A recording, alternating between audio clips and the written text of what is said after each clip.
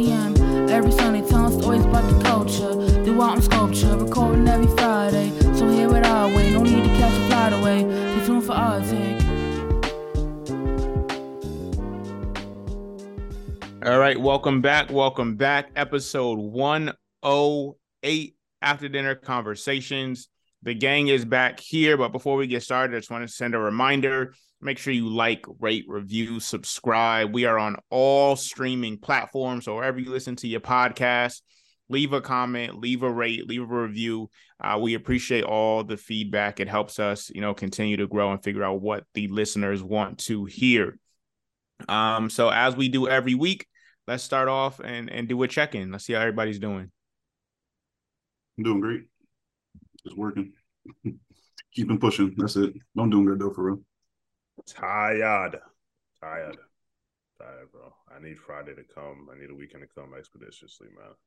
I need rest. Well, are you gonna rest? Like, I feel like I always say that I'm gonna rest, and then the weekend comes and I don't rest. It won't happen. Probably. It won't happen. This weekend I'm meeting either virtually or in person with all my mentees, so I'm probably not gonna rest. Be a lot of calls, but I just need to just know I don't have to do any work stuff. I think there's a rest in that type of mindset, so that's fine. Okay.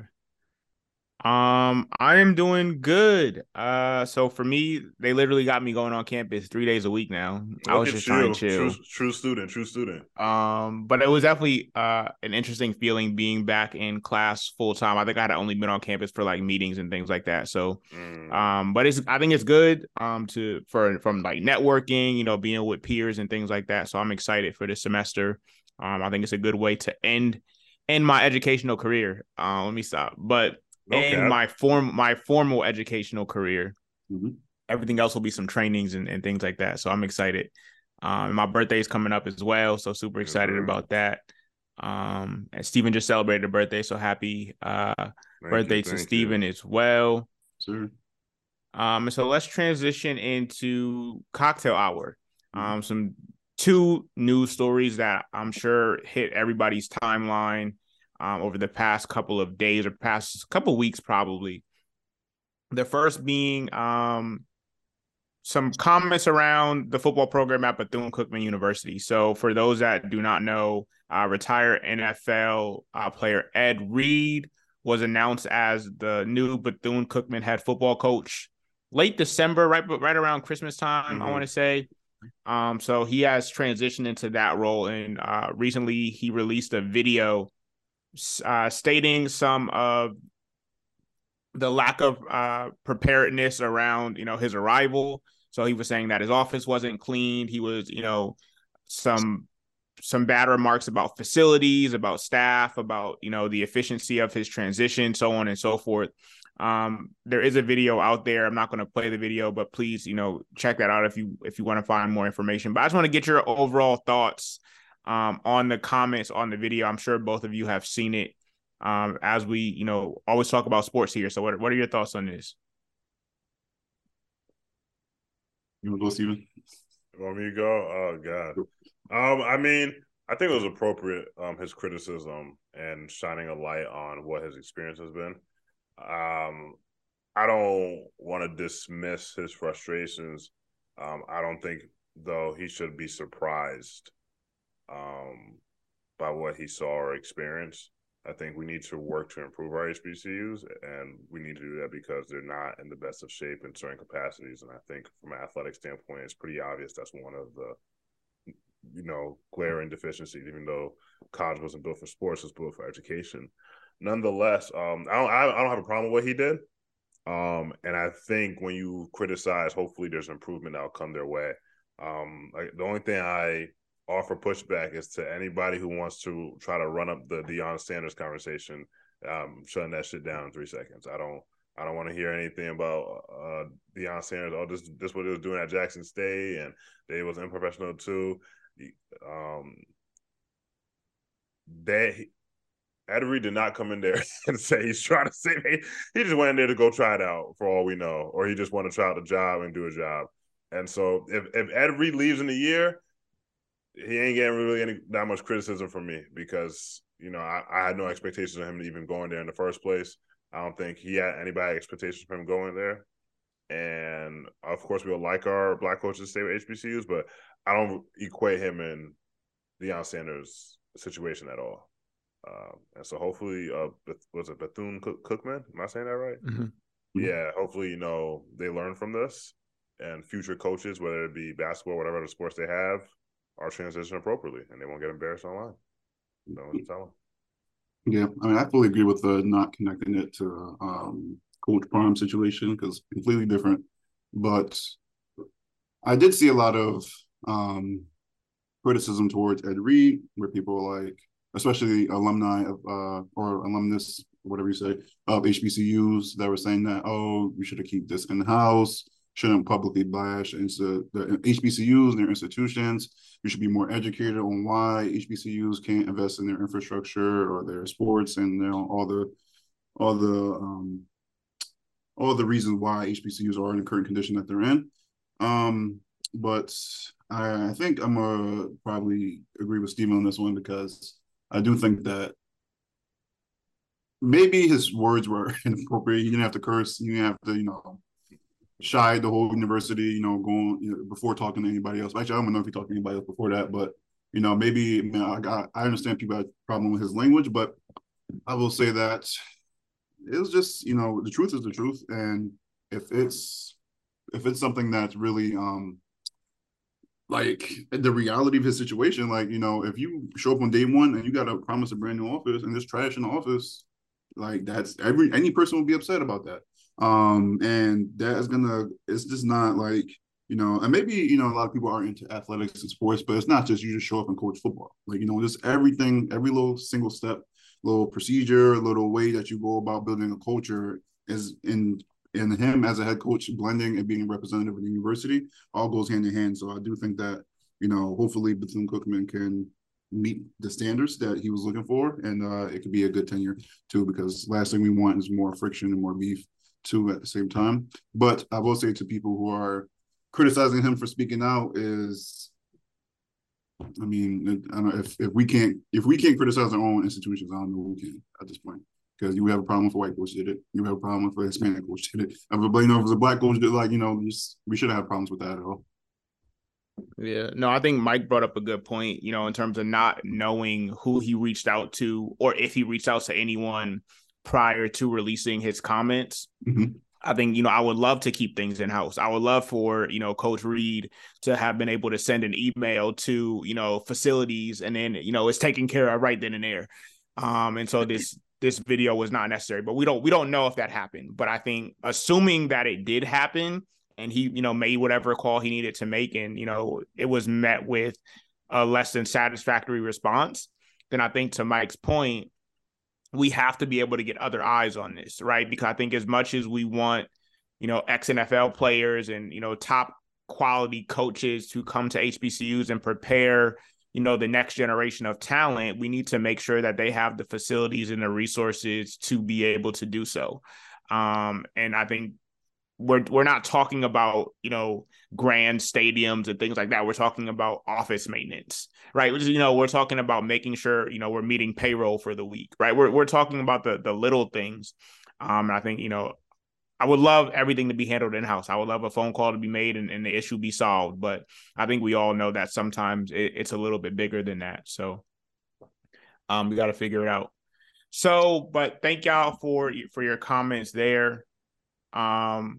Moving on just a little bit. So we're starting the year off already. We are still in January of 2023. And for folks that have not seen, one of the large tech companies has already made a layoff decision, with Microsoft deciding to lay off roughly 10,000 employees, which I think they said a little under 5% of their staff.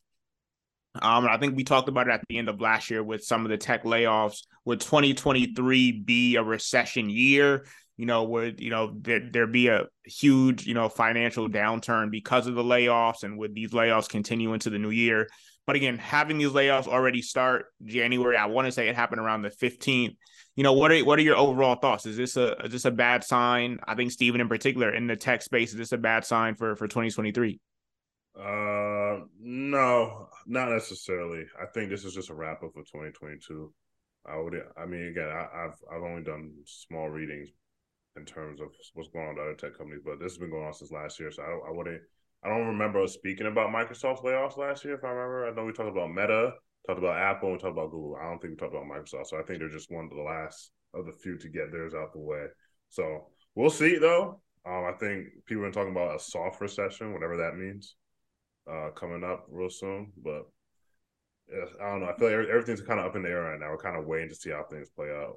It's 2023. Next year is what? The big election year. So there's going to be a lot of things going on this year that are going to be very important to how they play into 2024. This is kind of like a transition year, I guess, for a lot of states and political parties. Mike, any thoughts?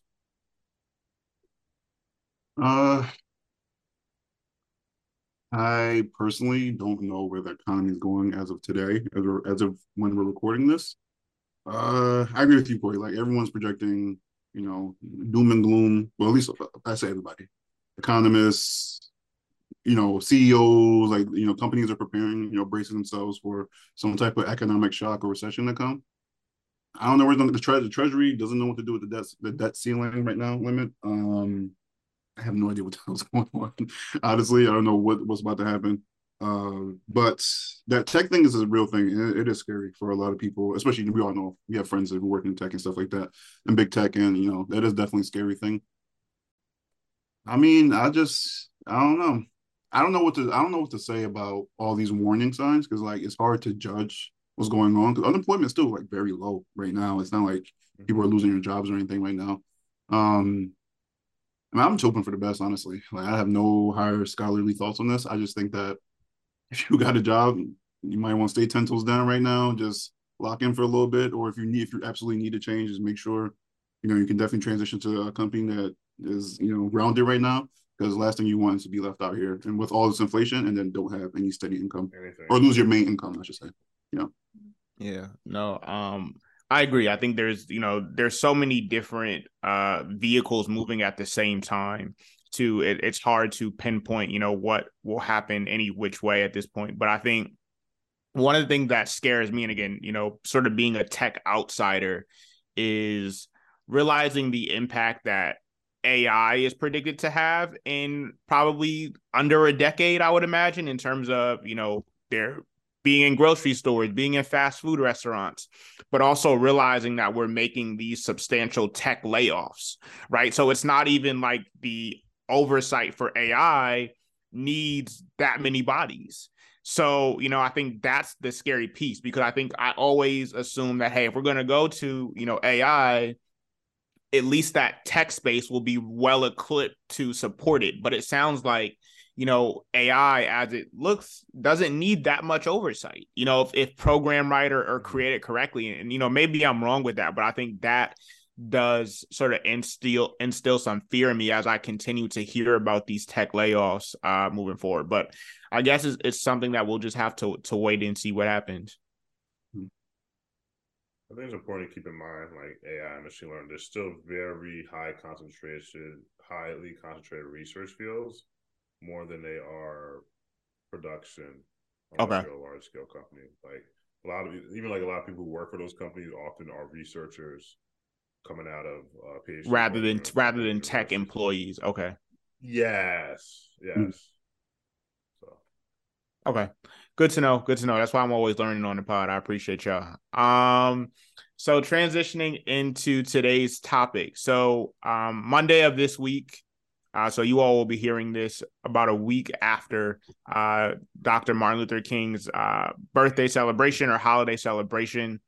And so what I wanted to do with this week's topic is have a conversation. I think we all value, appreciate the legacy left behind by Dr. Martin Luther King Jr. And so I really just wanted to get your thoughts on his legacy and just understanding again, I think we're all interested in history, and I think, Black history in particular in our own different respects. But I think he left behind such a legacy that I think us, as we continue to develop and grow into men and to young men, it's important to talk about. And so I would want to open the conversation just trying to figure out how would you describe, in your own words, however you want to put it, the legacy left behind by Dr. King? This is mad random, but some, I guess, white folks or non-black folks discovered that movie we used to watch in school, My Friend Martin, and they were showing a clip of the end of the movie. I don't know, you watched that movie before, right, Corey? Mm-hmm. Yeah, and they were showing the end of the clip where he goes back to his time, and they basically show like him stay on the balcony in cartoon form right before he get murdered, and then there's a gunshot and it goes black. And people were like, "You guys were watching this in school?" I was like, "Yeah, I watched that movie probably like every year until like at least 8th grade." And it never occurred to me like how wild that movie was until I saw the video. But I think his legacy is transformative. It's kind of like it's the overarching civil rights legacy, right? Civil rights is led in memory by Dr. King, right? Even though there are countless people who took up the mantle before him, he's become just the icon of it itself. And in some ways, it's clouded, right? There was a lot of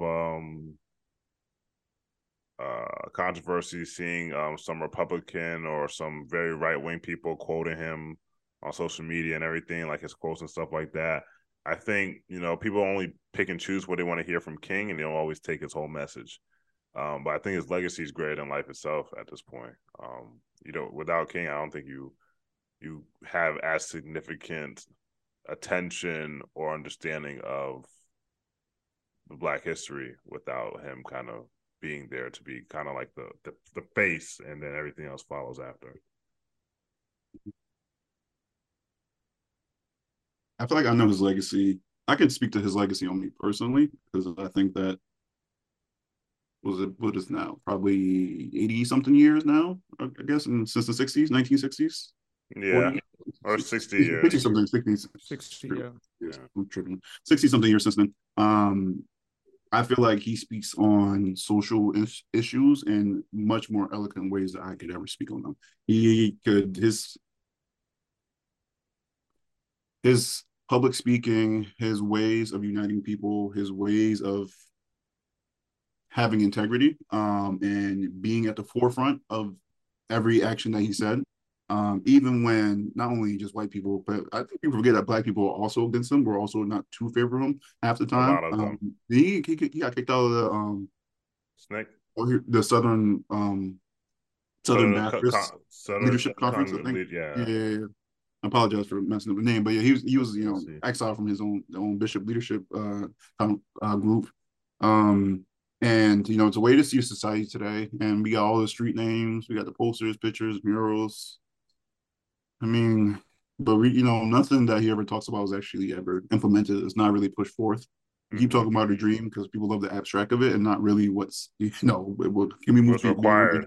Yeah, and not the dream wasn't just integration. Like I think they really they took the 2 sentences. That was like the biggest, I guess, most I don't say iconic, but just the most notable like federal policies, the desegregation policies. But and they just take the "I have a dream" speech and try to apply it to it. But really, there are people who are still living in poverty conditions, still facing wars, still being hampered by all these type of inequalities in society.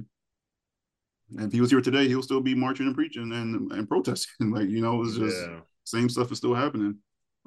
So for me personally, I just there are certain men in history where it's like, man, can I even ever amount to that type of spirit, that type of leadership, that type of personification and reality of a man? It's just such a contradiction for us to on the personal level value him so deeply, but then at the same time see a society that did not, I should say, inherit his legacy or what he wanted in his world. Yeah, no, I have to agree with everything that you both have said. I think the only thing that I would add from a legacy standpoint, I mean, for me, his legacy is monumental.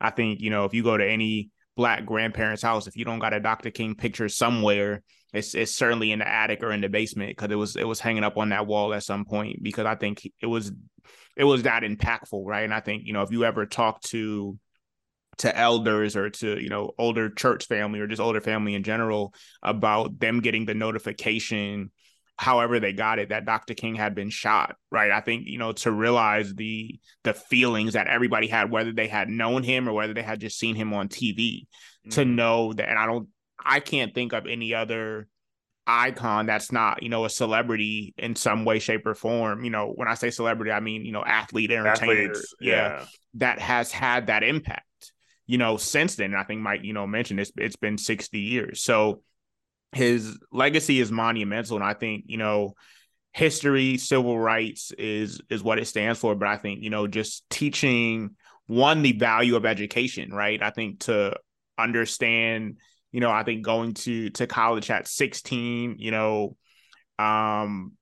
finishing, I believe he had his PhD at 26, 27, so understanding like this educational legacy, he used to quote Thoreau, in a Southern Baptist church. So, realizing that it was so much bigger than I think sometimes we even acknowledge. We see, the brief history lesson in these McGraw-Hill textbooks, or we see a street name or whatever the case is, and so I think it's important to acknowledge all the facets of that legacy. And I think, education is one of those, but I think just sacrifice.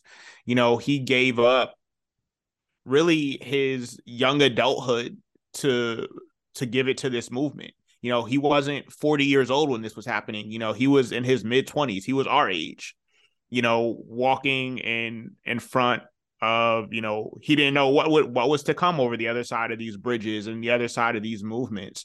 But he sacrificed himself and his time and his life and his family for something that he believed was the greater good. And so to that, I think, you can't thank and honor him enough for his legacy. So it's so important that I think we have these conversations, that it doesn't get diluted, by, a one-day celebration or, one, annual tribute, because I think the legacy is so much deeper.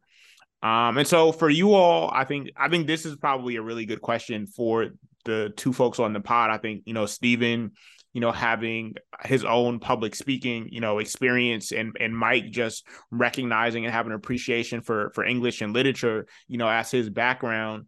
What are some particular speeches or quotes that stand out to you by Dr. King, and why?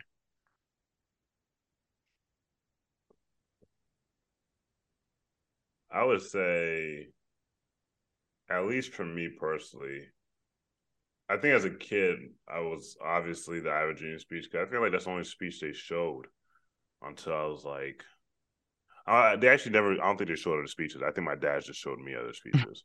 But for me personally, my second favorite is the mountaintop speech he did. I think it was the night before he died. But my first favorite speech is 1964. I want to say it was August. If it wasn't August, it was like October or something. Was it August? No, it might have been October. Anyway, he was in Mike's favorite city. He was in Philadelphia, and he was speaking to a group of middle schoolers. The speech is called "What Is Your Life's Blueprint?" Right? And you can see it on YouTube. But I think they found it. They found like the old original ABC recording from some kid or something. But the reason why it's my favorite speech is because he says a lot of profound things in there, which in some instances might be like semi-controversial. He talks about embracing your blackness and like being proud of your hair no matter how nappy it is. He talks about doing jobs to the greatest of your ability. And I might have said this on the pod before, but he says somewhere in there, he's like, sweep streets like Michelangelo painted pictures.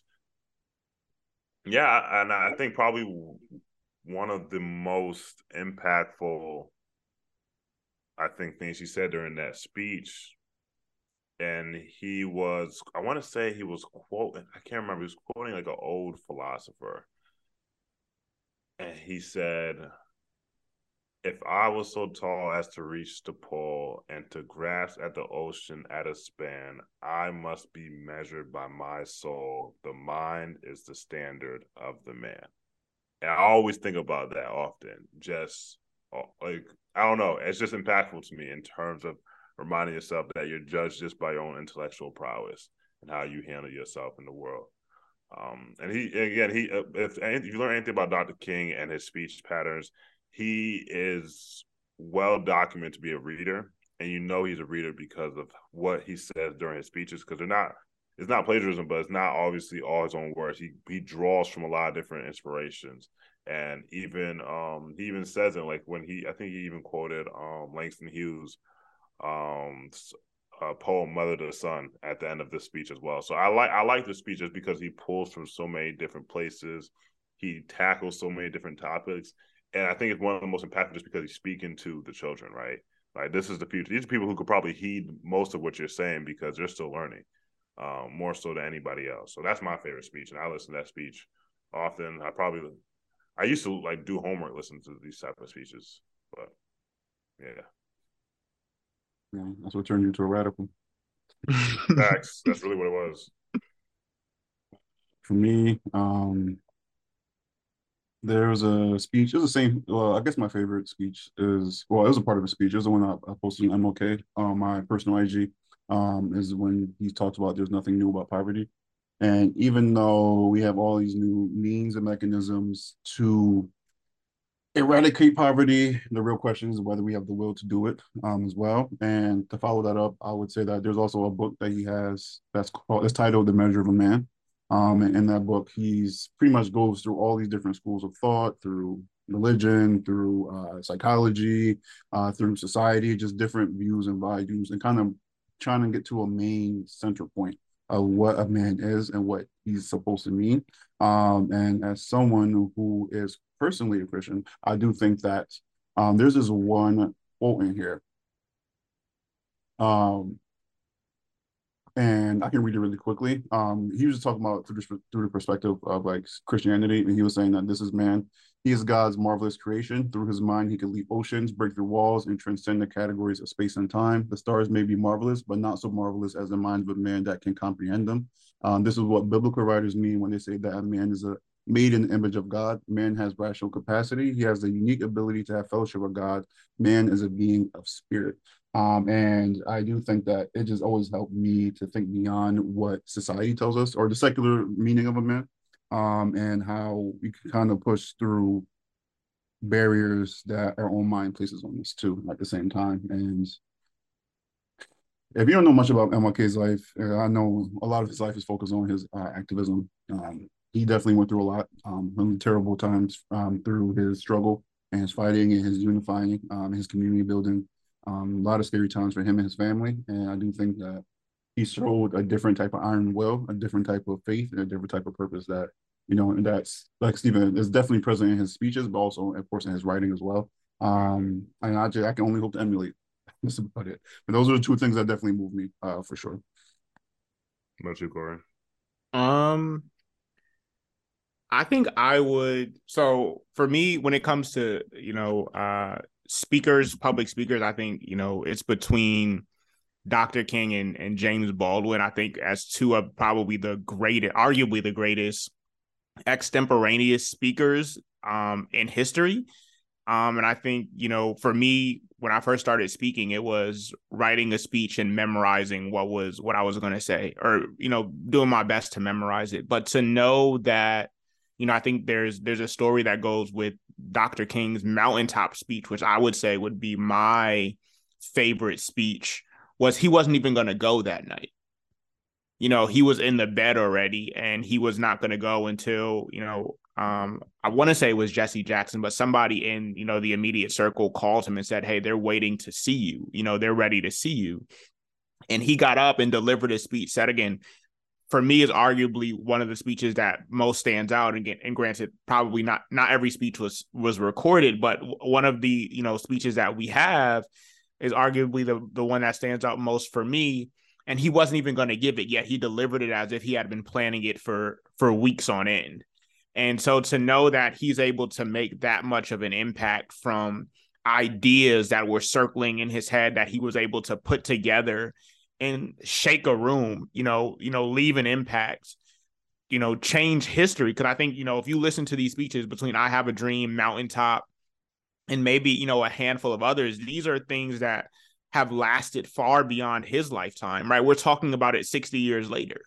And so to know that, you know, he wasn't even going to go. So I think I honor those quotes. You know, I may not get there with you, but we as a people will get to the promised land. So to realize that you're leaving this impact, you're leaving these quotable lines that are able to inspire. And for some people, I think unite the diversity of people in the room. I think a lot of times when we look at civil rights and we look at Black history, we look at Black people as a monolith, right? As, you know, this one thing. But there's so much diversity among Black people, right? When he's delivering speeches to these audiences in churches and in, you know, local halls, there's lawyers in there. There's sanitation workers in there, right? There's people that have PhDs and there's people that didn't finish high school. And he's able to connect these people together over a common mission. And I think that's truly the goal of any speaker. And to be able to do it so flawlessly with minimal preparation at times is truly impactful. So, you know, I think Mountaintop definitely stands out for me. I think the quote that stands out for me and one that I try to live my life by is the Measure of a Man quote, which says, the ultimate measure of a man is not where he stands in moments of comfort and convenience, but where he stands at times of challenge and controversy. So to know that, and I think, you know, it's becoming more and more true as I get older, and it's not comfortable.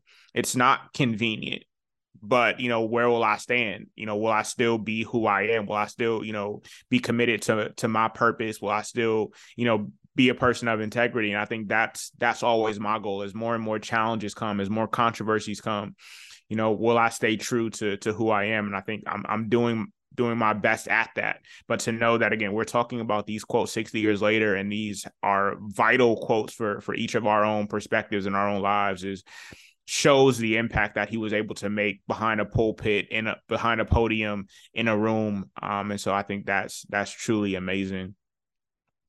And so continuing the topic of speech, transitioning more to the I Have a Dream speech, which again, I think for the most part, that second half of the speech, which most people know, I don't think he was going to deliver that day, right? And so I think it goes back to all of these things that are, you know, truly amazing to think about in retrospect.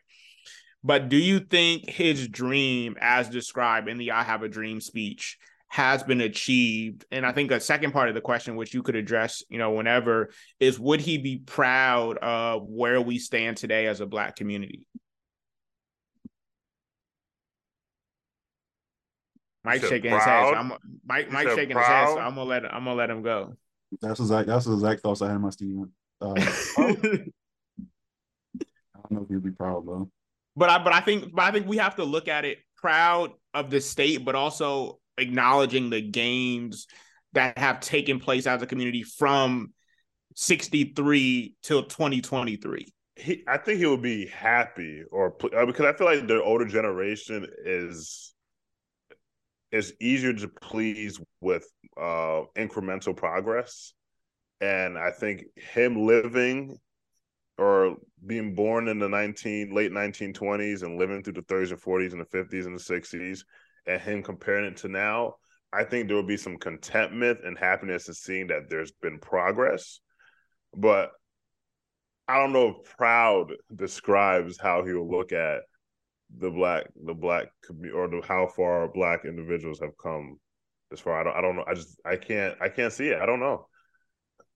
Because you have to ask yourself, do you think that his peers are proud of where we got to this far? Are the Jesse Jackson and the Al Sharptons of the world proud?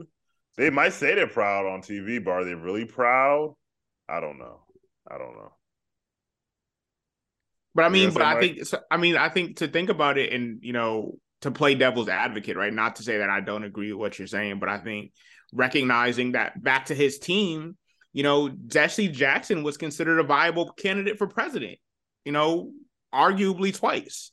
And so to think about, you know, where that speech, the climate of that speech in 63, to recognize that happened roughly, I want to say it was late 80s, you know, roughly 25 years later. And, you know, now, you know, 2008, we had a Black president. So, I mean, these are, significant things to acknowledge as well. Not to say that that speaks for the larger community, but I think, we do, acknowledge some of those gains as well in this conversation. No doubt. I don't go ahead, Mike. It looks like you got a lot on your head. No, I got a lot. There's just I agree with y'all. There's two sides of it because Corey's right. Y'all both right. There's things that, of course, he did not get a chance to see before he died in 1967, 8. One of those at the end of the decade, 1960s. In a good way. Like you said, President, he didn't see Barack Obama. I'm sure he would be proud of that. That was a historical moment in history. I always think that in the 200 plus years of United States history, who would have thought we would see the first Black man become president? Or the first Black vice president, and Kamala Harris, too. I think those are good things. Maybe he'll be happy about the Black wealth, too. There's a whole bunch of wealthy Black people now. Black billionaires, things that did not exist back in the day. I think those are some positive gains. There's a lot more HBCUs than there was back then. A lot of Black students and, who go to top-end colleges have great careers. All three of us are in that group too. We all went to great colleges, still going to great colleges right now.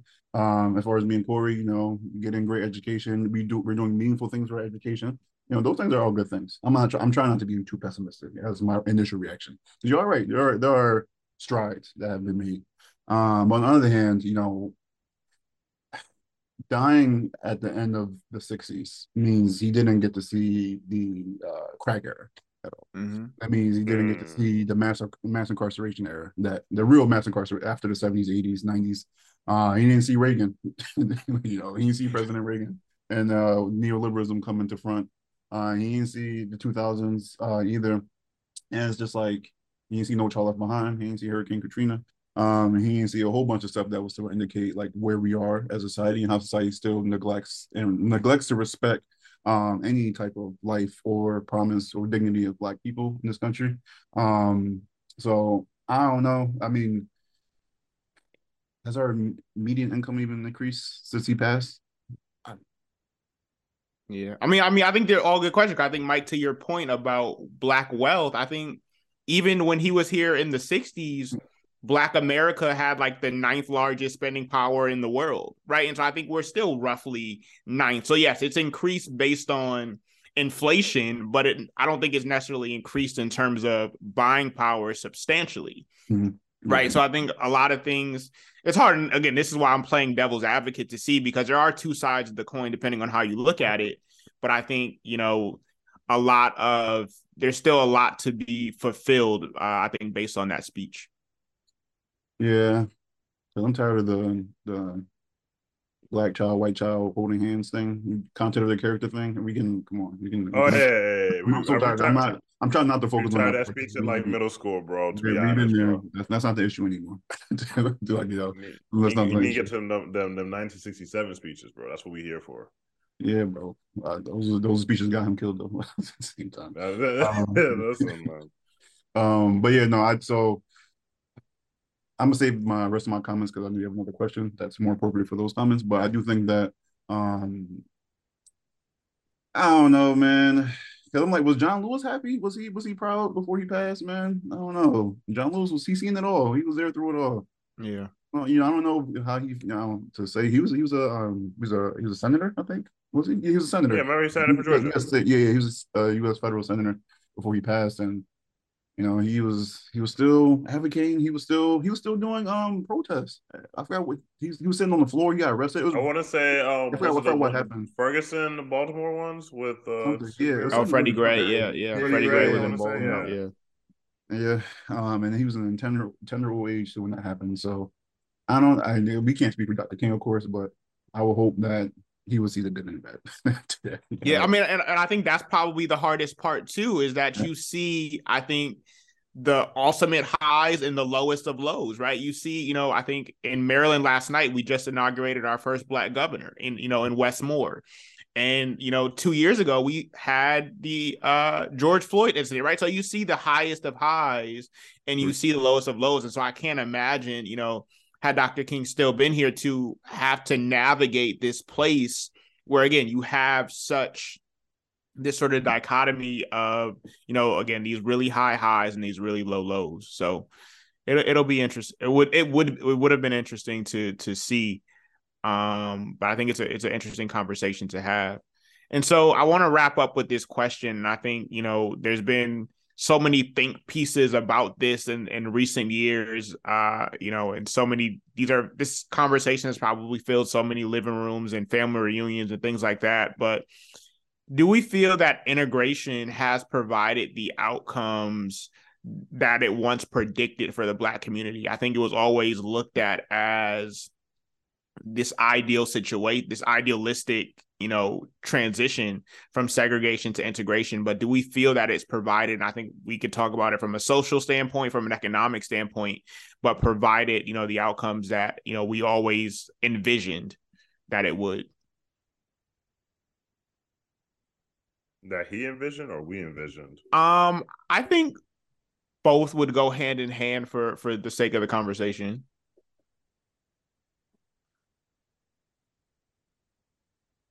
I'm gonna say I'm gonna give my conditional yes. Conditional yes on two reasons, just for the sake of our conversation. The conditional yes. It's not complete. Like, it hasn't, clearly has not, for everything we talked about just now, has not solved every problem for the Black community in the United States. But there's two reasons why I say this. The first reason has to do with education. Now, there is proven evidence that after federal desegregation orders and the whole busing era from that Gen X had to go through and all that, Black children did gain more resources, more funding, and had a higher increased educational attainment and college access after desegregation. That is evidence. That's true. Like, because they had to blend up everything. You couldn't just go to white and Black. What goes to white schools goes to Black schools, because they had to fund all schools equally. Black, they did get more. That's for one thing.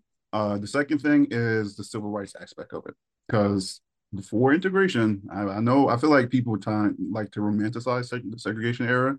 And I know we're like, oh, things might have been better. We have Black Wall Street, all the other stuff that people say.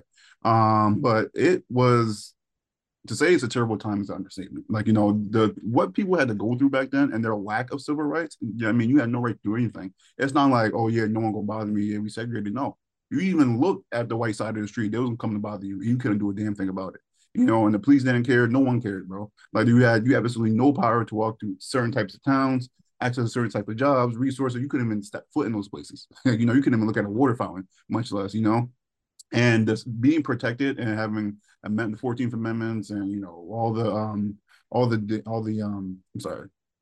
the federal policies from JFK to FDR, not FDR, JFK and Lyndon B. Johnson, like all the federal civil rights stuff that came through those two presidencies were far more impactful to like removing Black people from second-class citizenship, and giving them at least a relatively more respectable type of existence within the country, in my opinion.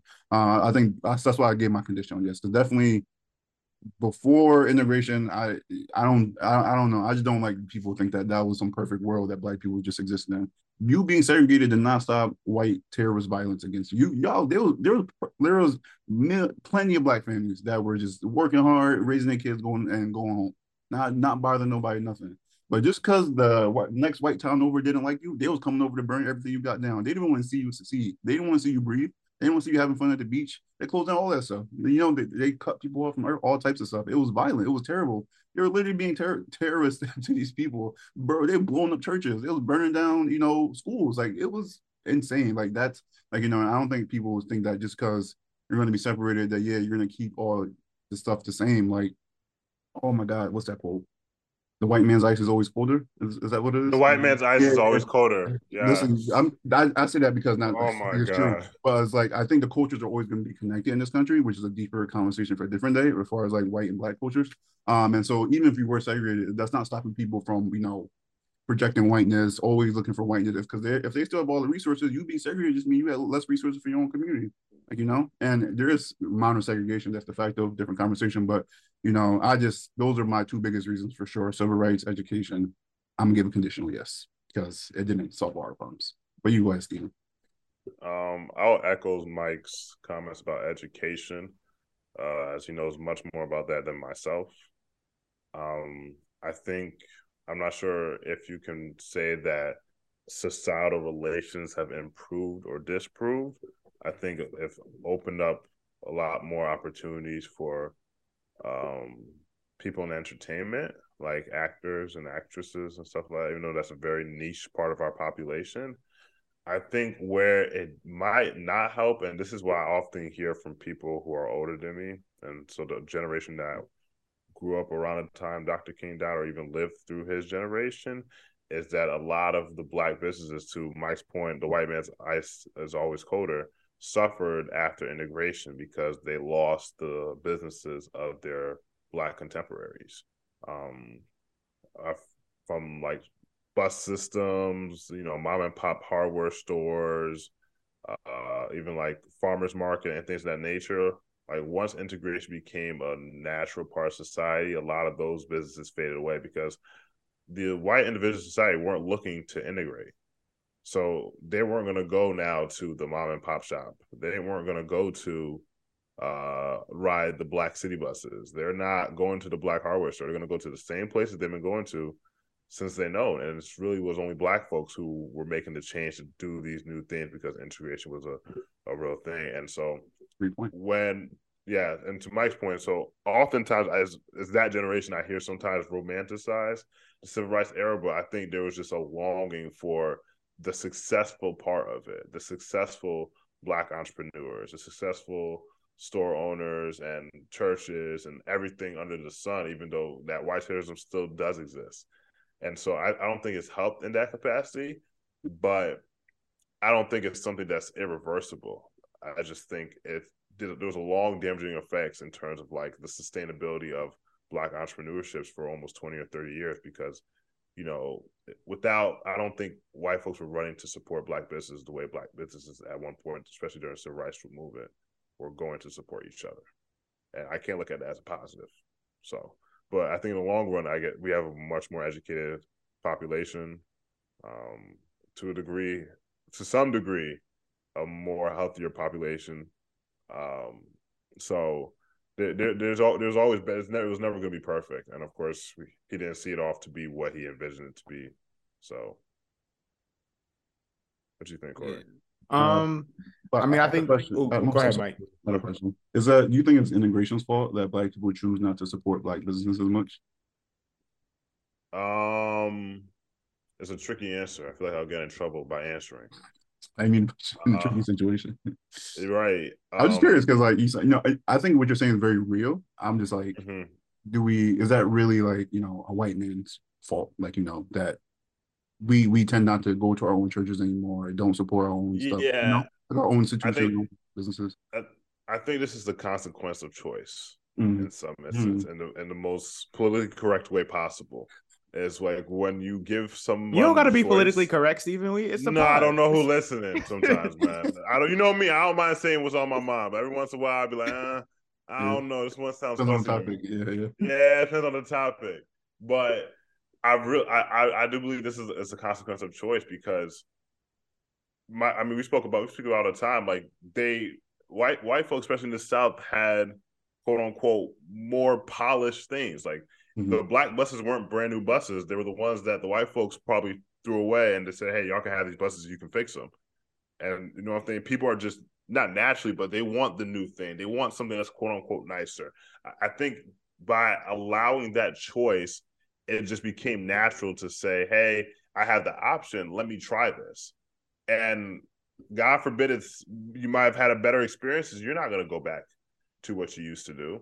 But I think, again, this is the third time we said this quote, the white man's ice is colder. Like there's just something there from a mentality perspective that you just want to do that instead. And so I think, unfortunately, to a degree, not saying it's all to blame, but to a degree, I think integration did do that. It did kind of kill off in some senses. So I don't know if I answered your question, but. Oh yeah, it did. My fault. It did. No, you're good. No, just it wasn't like a right or wrong answer. I was just curious, like, because it's just an interesting point. Because you're right. I think the integration of society is like, oh, now we have access to all these things that we didn't have access to before. But can we still blame that our lack of support for our own institutions still that we're in this very diverse society? And is it still a real thing? Like on our podcast, we advocate for shout out Black business every week when we can, and we try to support each other. We try to do the best we can, but I don't know. And maybe we should have a whole different episode on, or get a guest on for how our community relations have changed since then. But yeah, it's just interesting. I'm sorry. Go ahead, Corey. I'm sorry. No, you're good. You're good. I think it was a good question. I think it's an important question because I think it goes, I think y'all touched on education and access. Because I think, again, I think similar to Mike and Steven, my answer would be a conditional yes. But I think, for me, looking at it from a financial economic standpoint, I think it's sometimes unfortunate. Again, obviously, I wasn't there in the 50s and the 60s to really know the conversations that were happening. But I think the way history at least portrays it is, civil rights came and then there was a transition to the Poor People's Campaign. Right. And so I think as Stephen, mentioned earlier in the episode, we don't talk enough about the 67 speeches that Dr. King was giving as he made that transition. Right. We talk about the civil rights piece. And I think looking back, if there's any criticism that I can give, and obviously, that's a whole nother conversation in and of itself because you don't want to give criticism to, so much sacrifice that took place. But I think if there was a way to better intertwine those two movements, right? The Poor People's Campaign and the Civil Rights Movement, which, again, looking back in history, looked like they came one after another, to combine those, because I think if there's an argument for, dealing with the wealth gap that existed, I think it would have been best dealt with immediately, during the Civil Rights Movement, right? So as we're closing these Black businesses, or these Black businesses are closing, what subsidies are happening to, keep them afloat for a longer period of time?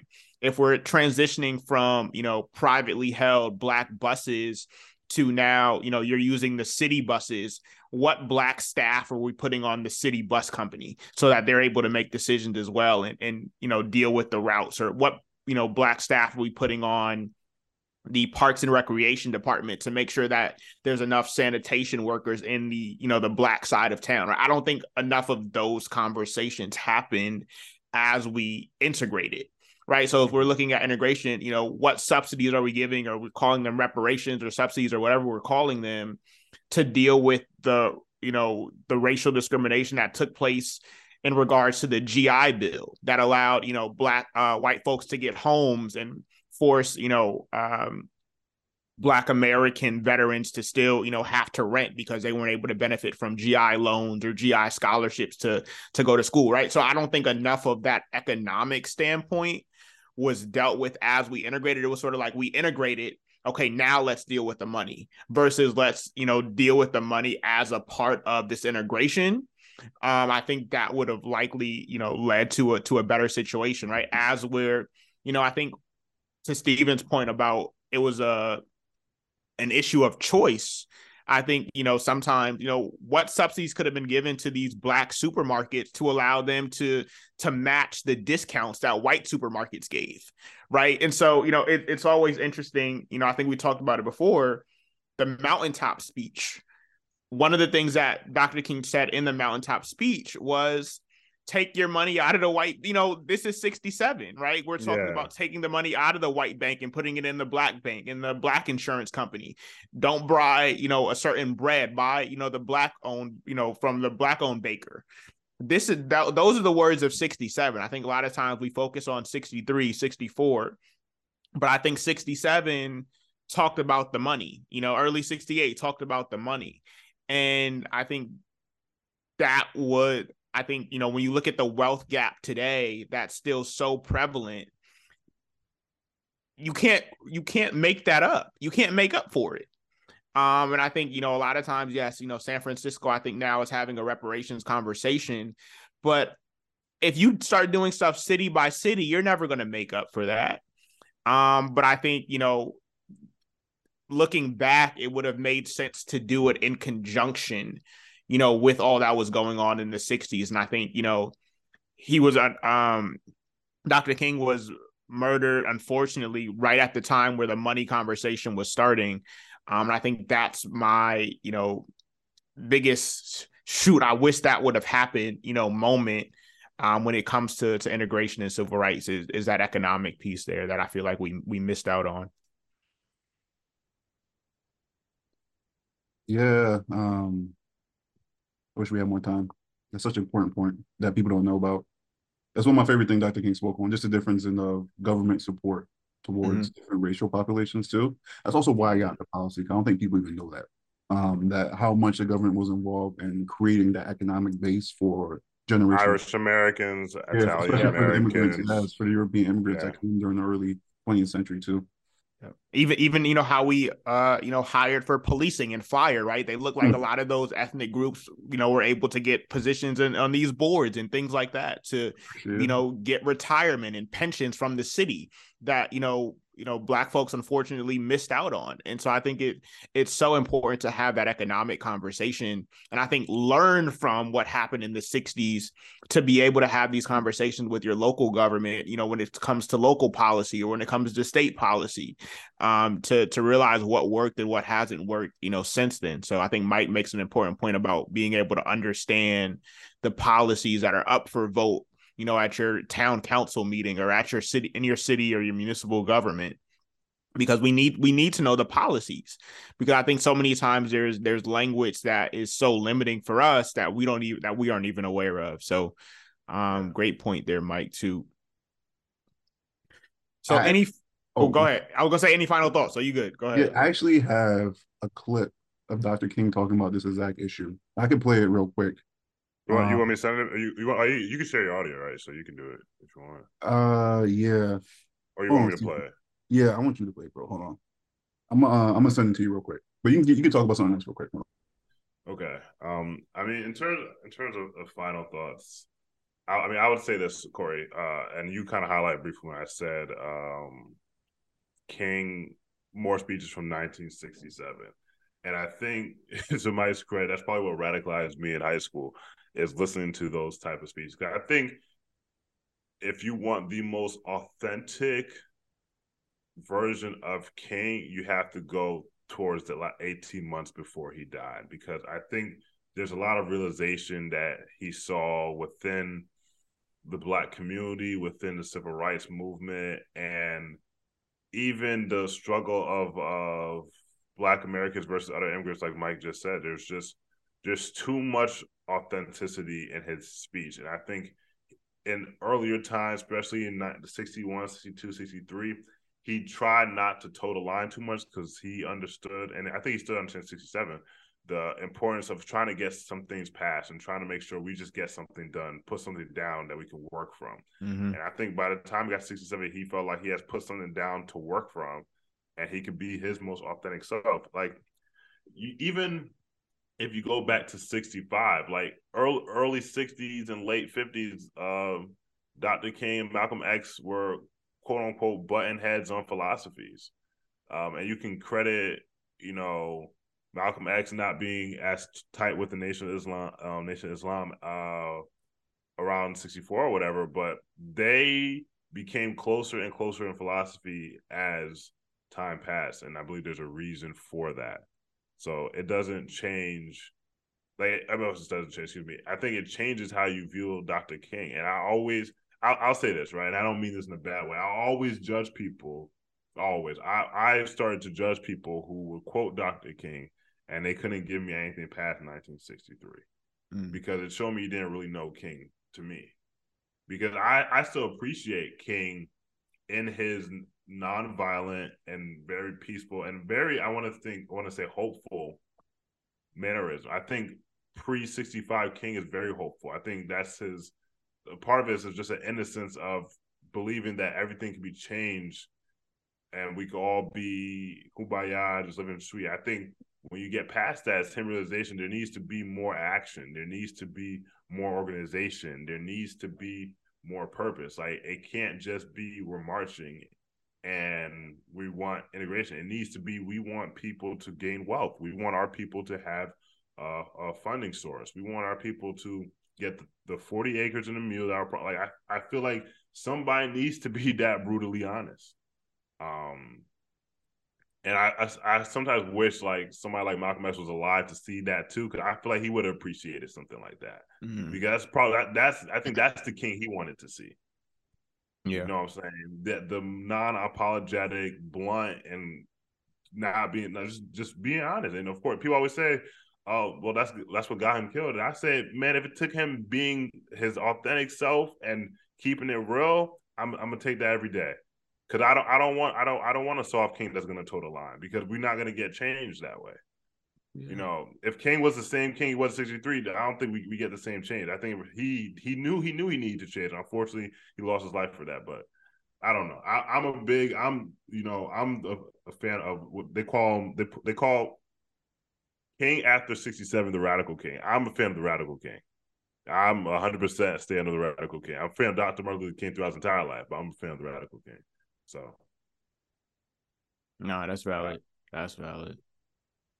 Give me 1 second, Mike. Ooh. Mike, and what's the clip again? So we could highlight it while Steven pulls it up. Oh yeah, for sure. So the clip is about when we were talking about the economic policies, and especially how the U.S. government back in the early 20th century had a lot of explicit policies that benefited white families and workers in order to provide them not only just with farmland and colleges, but it's a deliberate link of how they went out of their way, in the government subsidies too. They went out of their way to provide white families and white workers with that type of support, and the GI Bill too, like you said, and FHA loans, stuff like that. How they went out of their way to provide white workers and families with that type of support, while telling Black people and families and men and women that you needed to work your way up through the ladder on your own, type of thing. And that expecting government support, they call Black people welfare queens, kings, all this other derogatory stuff. But at the same time, a lot of white families, even corporations today, build their wealth off of government subsidies and government support and help too. He's outlines it so well.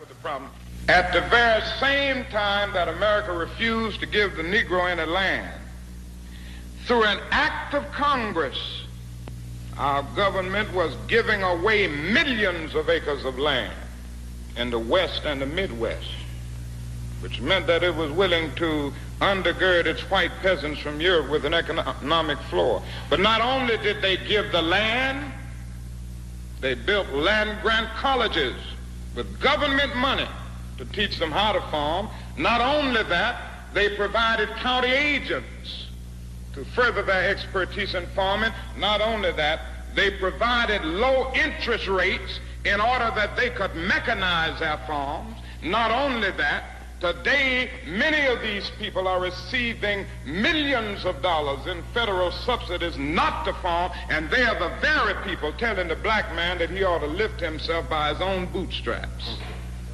And this is what we are faced with, and this is the reality. Now, when we come to Washington in this campaign, we are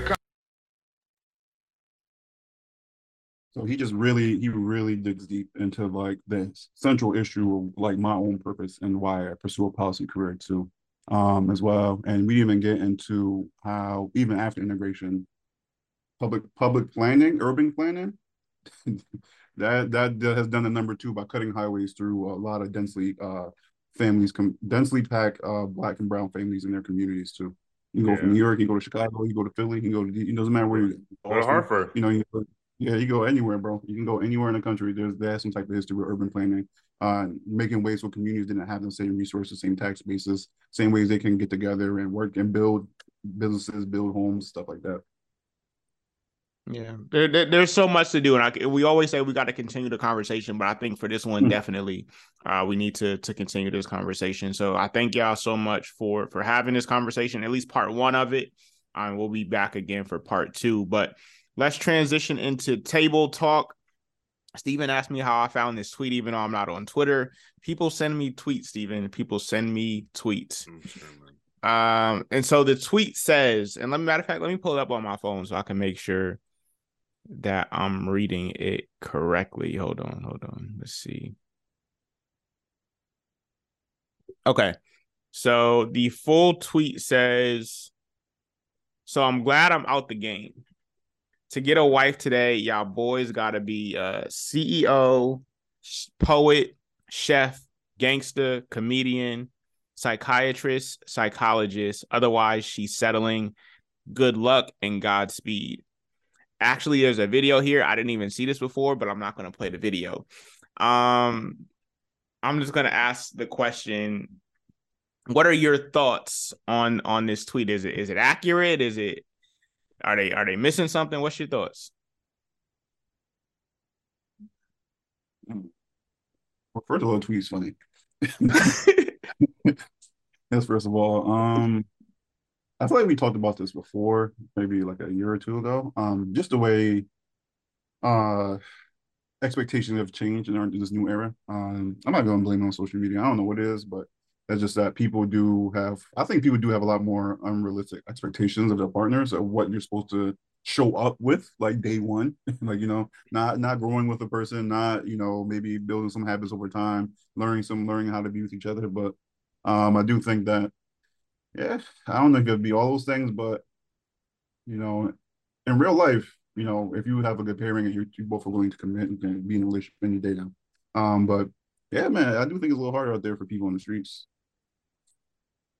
Yeah, I don't even know what y'all want me to say, man. It's just gosh, there's a lot of chatter in this tweet, yo. Like I No, don't even it think is. It is. I don't even think funny. no, that's why it's hilarious. I don't even think the woman who like allegedly, like I know it's a hyperbole in this tweet, but even the woman who said it, I don't even think they believe themselves when they say it. Like when dudes do it in reverse, I don't think they believe it, yo, because I've seen men and a woman get into some wild relations. I just don't think people believe that. Maybe people have created these standards. We'll see how long they keep these these quote unquote standards. I mean, Corey, you saw it today. I saw you in the likes. One of our contemporaries from UConn just got proposed to. They're gonna be your wife. I'm not. Another great. You know what I'm saying? It seems like a select few. It doesn't seem like this is really a mass issue. But I think in that situation, but I would imagine in that situation, expectations were relevant. Like they were on par. I don't think they were. Yeah. And he looks like a fine fellow. Yeah. But I think if you come out the gate with demands, either coming from a place of hurt or there's just a lot going on with you that we can't help you with right now. And like I said, I've been telling people this for years. I'm really curious to see what it looks like a decade from now. There's a lot of this barking and this, that, and the third. What does it look like in 10 years? Because a lot of people say that they're completely fine being single for their life, and that's what they say now. Facts. It's a lonely world out there. That's what some folks told me. They told me it's a lonely world out there. So I don't know. No, I think y'all hit the nail when y'all said, if she like you, she like you. You could be zero of these things on this list. If she rock with you, she gonna rock with you. And I think, I'm learning that's true as more and more true as I get older. But I think it is important to have some expectations. I think, obviously this, like Steven said, this list isn't hyperbole, but I think be realistic, be relevant, understand, what's a want versus what's a need. I think, now more than ever that what the OGs used to say about, the 80-20 rule, you get 80% of what you want, is becoming more and more true. And I'm so, glad that I'm, beginning to recognize that, and, future partners as I'm, dating and things of that nature. But I think, for this tweet, I think people know, deep down what they really want. But I think, there's a lot of cap going on out here. So everybody, stay protected as you meet people, as you continue to, find your process. Shout out to everybody that's getting engaged. I've seen getting married because we're going to celebrate the marriages. But I've seen a lot of engagements recently. I wasn't gonna laugh until I didn't want to laugh until I listened to what you said again. No comment. So shout out to all of y'all. But yeah. So moving right along, we're gonna go on to Plug a Plug. I just found this business. I have not been yet, but I plan to go in the next couple of weeks. It is located in Baltimore, Maryland. It is a record store, but they allow you to come in, look through the records. They sell CDs, records, cassette tapes. You could come in and listen, and just chill and vibe out. So the spot is called Mount Vernon Records. It's Black owned. Again, a crazy collection of records. It looks like, from pictures and things of that nature, selling CDs, cassettes. So bring back some of that nostalgia.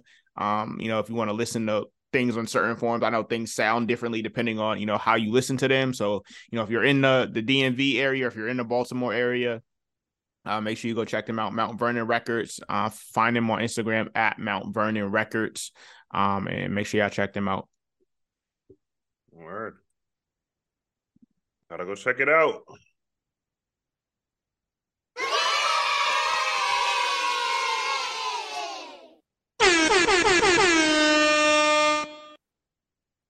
All right. What are we working with today? Mine's a little bit different, so I could go first.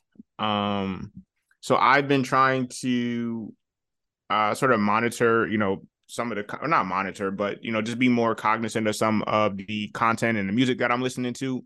And so I found people always say the Christian rappers don't know what they're doing, or, they're not hitting. But I feel like in order to rap without cursing and to be able to, just have a positive message, I feel like you got to have, some level of skill. And I think this rapper certainly does. So make sure y'all go check him out. His name is Don Reddy. But this track is Don Reddy featuring Bats and Young Chris. And the song is called Heavenly Poetry 5.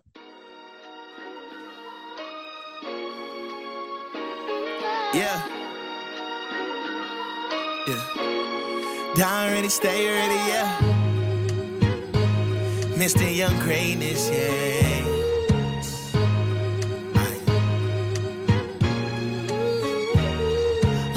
I got flows cutting the soul, cleaner than tummy tucks. Lot of the antics getting old, but God ain't done with us. Told him Jesus taking the wheel, he told me buckle up. Now I hop on peace and I release like I have bubble guts. Yeah, my soul fell in love with the king like BB. All I wantin' is what's in the potter's house like TD. Got the devil low post, ISO like Phoebe. Cause I've been really in the scrolls and I've been eating my Wheaties. Look, they was sleeping before, but now they watching like TV. Most of these rappers too greedy, most of their lyrics is cheesy. Most stop following God because they thought it was easy. Most people saying they Christian but live blind like Stevie. Yeah, a lot of capping on the internet. They standing tall, dressing they flaws like some vinaigrette. They say they really about the truth, but they just pimping that. God put me in this space, walking with grace to put an end to that. For real.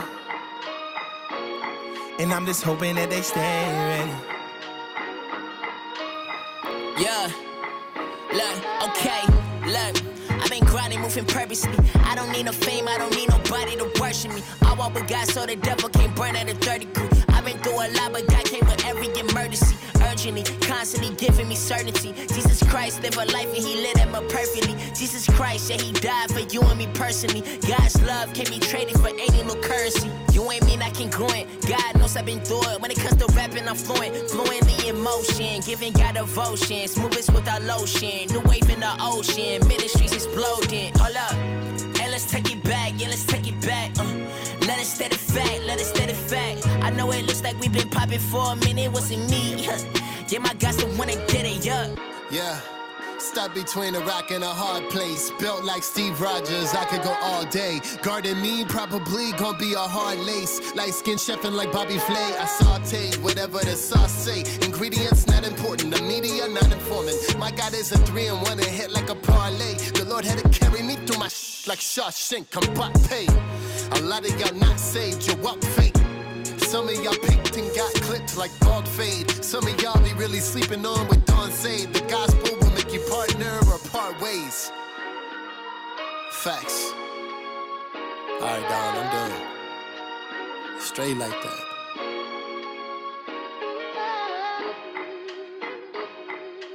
So again, that is Don Reddy with Bats and Young Chris. The song is called Heavenly Poetry 5. Shout out to my Instagram suggestions that put me on to Don Reddy. Make sure I go check them out. Heard it. I like that. I'll go next. It's weird. I just realized mine says hip hop, not hip hop and rap. My song is from, well, I'll say it is a resident of After Dinner Conversation. This is Boldy James and Kunz. Song's called Footprints. It's off the project Be That As It May. Footprints.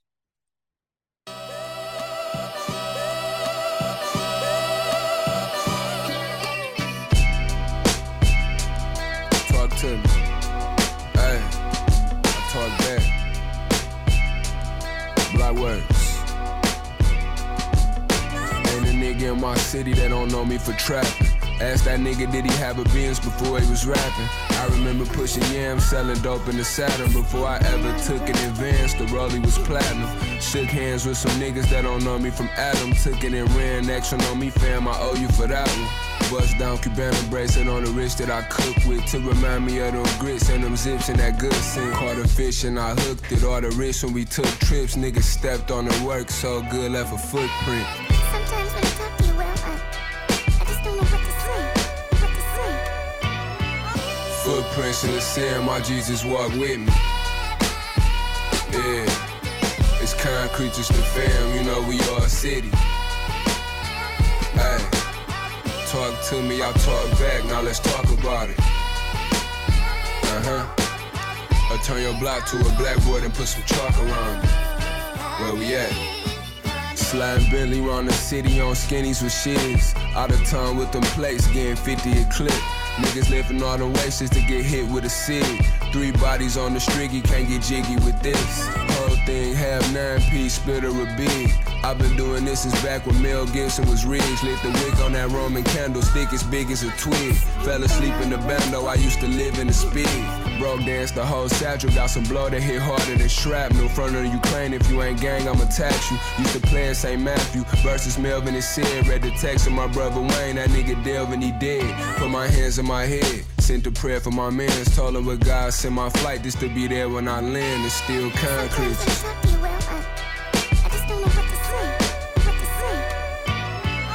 Footprints in the sand, my Jesus walk with me. Yeah, it's concrete, just the fam, you know we all city. Hey, talk to me, I'll talk back, now let's talk about it. Boldy James and Kunz, Be That As It May, came out, I believe, last December. The song is called Footprints. Check it out on your DSPs. My song, I got a nice, great song featuring Sampha. I haven't heard a song from him in a while. And this song is titled Sampha's Plea. It's a song by Stormzy.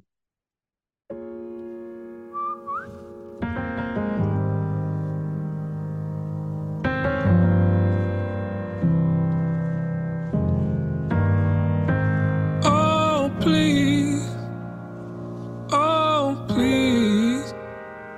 Oh, please. Yeah. Oh, please, could you help me to be more proactive instead of reactive? Act on truth instead of distracting. Let it stream through when I need a language. Oh, please, could you help me to be stay patient instead of just snapping. Stay rooted instead of just backing.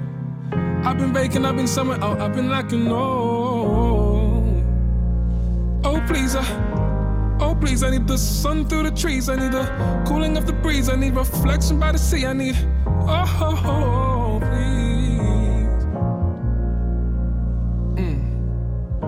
And I'm down on my knees, and I'm looking for the water to beam out of space, to refresh my faith, to make me feel like there's more to life than what's beyond. More to life than, oh please, oh please. Oh please, oh please. Oh please. No, please don't leave me in that eye. There's a future I need to invest. There's a seed that I need to protect. I zero in and laser those threats. Oh please don't leave me distressed. I need to relieve these regrets. Yeah, but please don't leave just yet. I still need your force like a Jedi.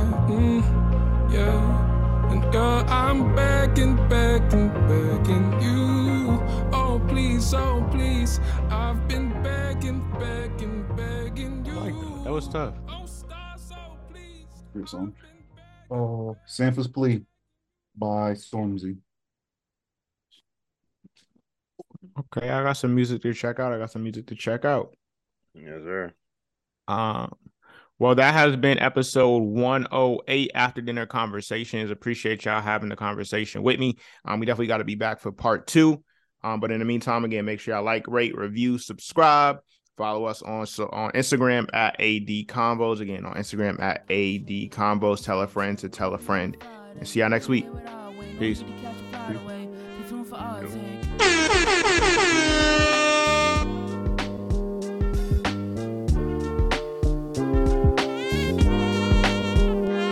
We on it after dinner conversations, conversating, talking about a black vision. We on a mission to spread the word of our people. See us as equals, and time to step aside.